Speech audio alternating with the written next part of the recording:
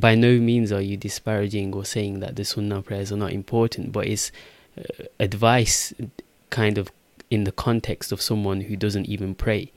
And this kind of whole notion of like, oftentimes the shocking thing is it comes from people who don't even pray themselves. Bismillahir Rahmanir Rahim.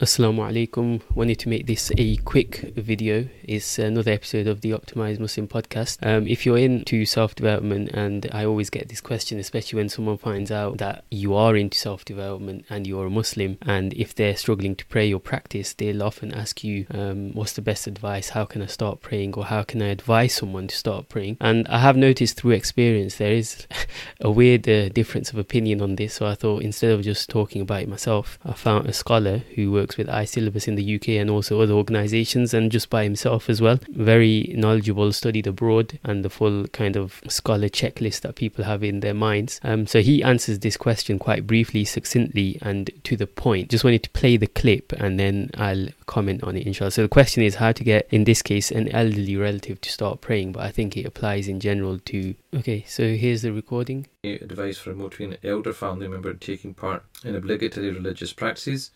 Wisdom, gentleness, kindness, not badgering people, not nagging people, gently encouraging them.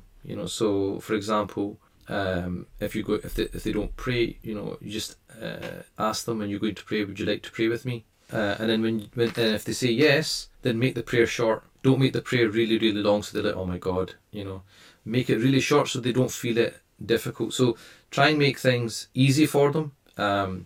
If it's obligatory things, try to give them the minimum stuff. So let's say they don't pray, okay? So Isha, rather than saying, well, you need to pray 4 sunnahs, then you need to pray 4 fard, then you need to pray 2 sunnahs, then you need to do nafil, then you need to do 20 tarawih, then you need to do witr, right? You just basically say to them, look, just do your fard, just do the fard, and read as much tarawih as you want. When you feel like if you feel like going home, go home. If you feel tired, just go to the back of the mosque, lie down, listen to the Quran. Make it easy for them. Make it as easy as possible for them. What is the ruling on women who have So that was the recording, and the reason I wanted to play that is because I've been in situations before where I've been trying to answer this question, and in the middle of answering it, someone else has kind of just interrupted and said, no, the sunnah prayers are important. Now, in answering the question in this way, where you're saying, look, try to pray the fard only, by no means are you disparaging or saying that the sunnah prayers are not important, but it's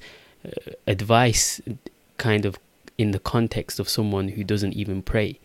And this kind of whole notion of like, oftentimes the shocking thing is it comes from people who don't even pray themselves. So they haven't even successfully adopted the habit themselves, but they still feel the need to kind of interrupt and say, no, sunnah prayers are more important, or sorry, sunnah prayers are important, you can't miss them, you pray it all or you don't pray any of it.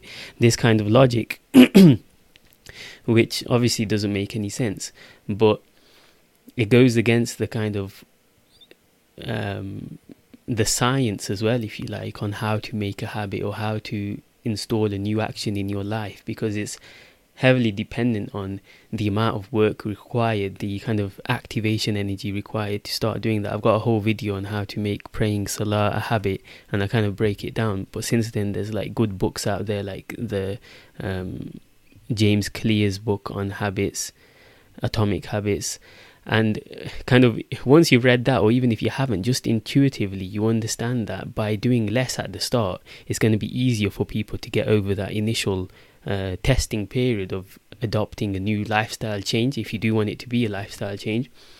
So it's just a short video really, there's not any more that needs to be said on it, but it's just that this philosophy or this way of thinking applies to when you're starting any new action. Start small, be consistent. You've got a whole life, inshallah. Have the intention that you want to keep increasing it, keep improving, and do it in a way where the experts and the psychologists and even like this, the ulama, are advising you to do it, and you'll be in a much better position than just trying yourself and thinking that you have to struggle your way through it without any kind of logic. So that's it for this video, inshallah. Assalamu alaikum. بسم الله الرحمن الرحيم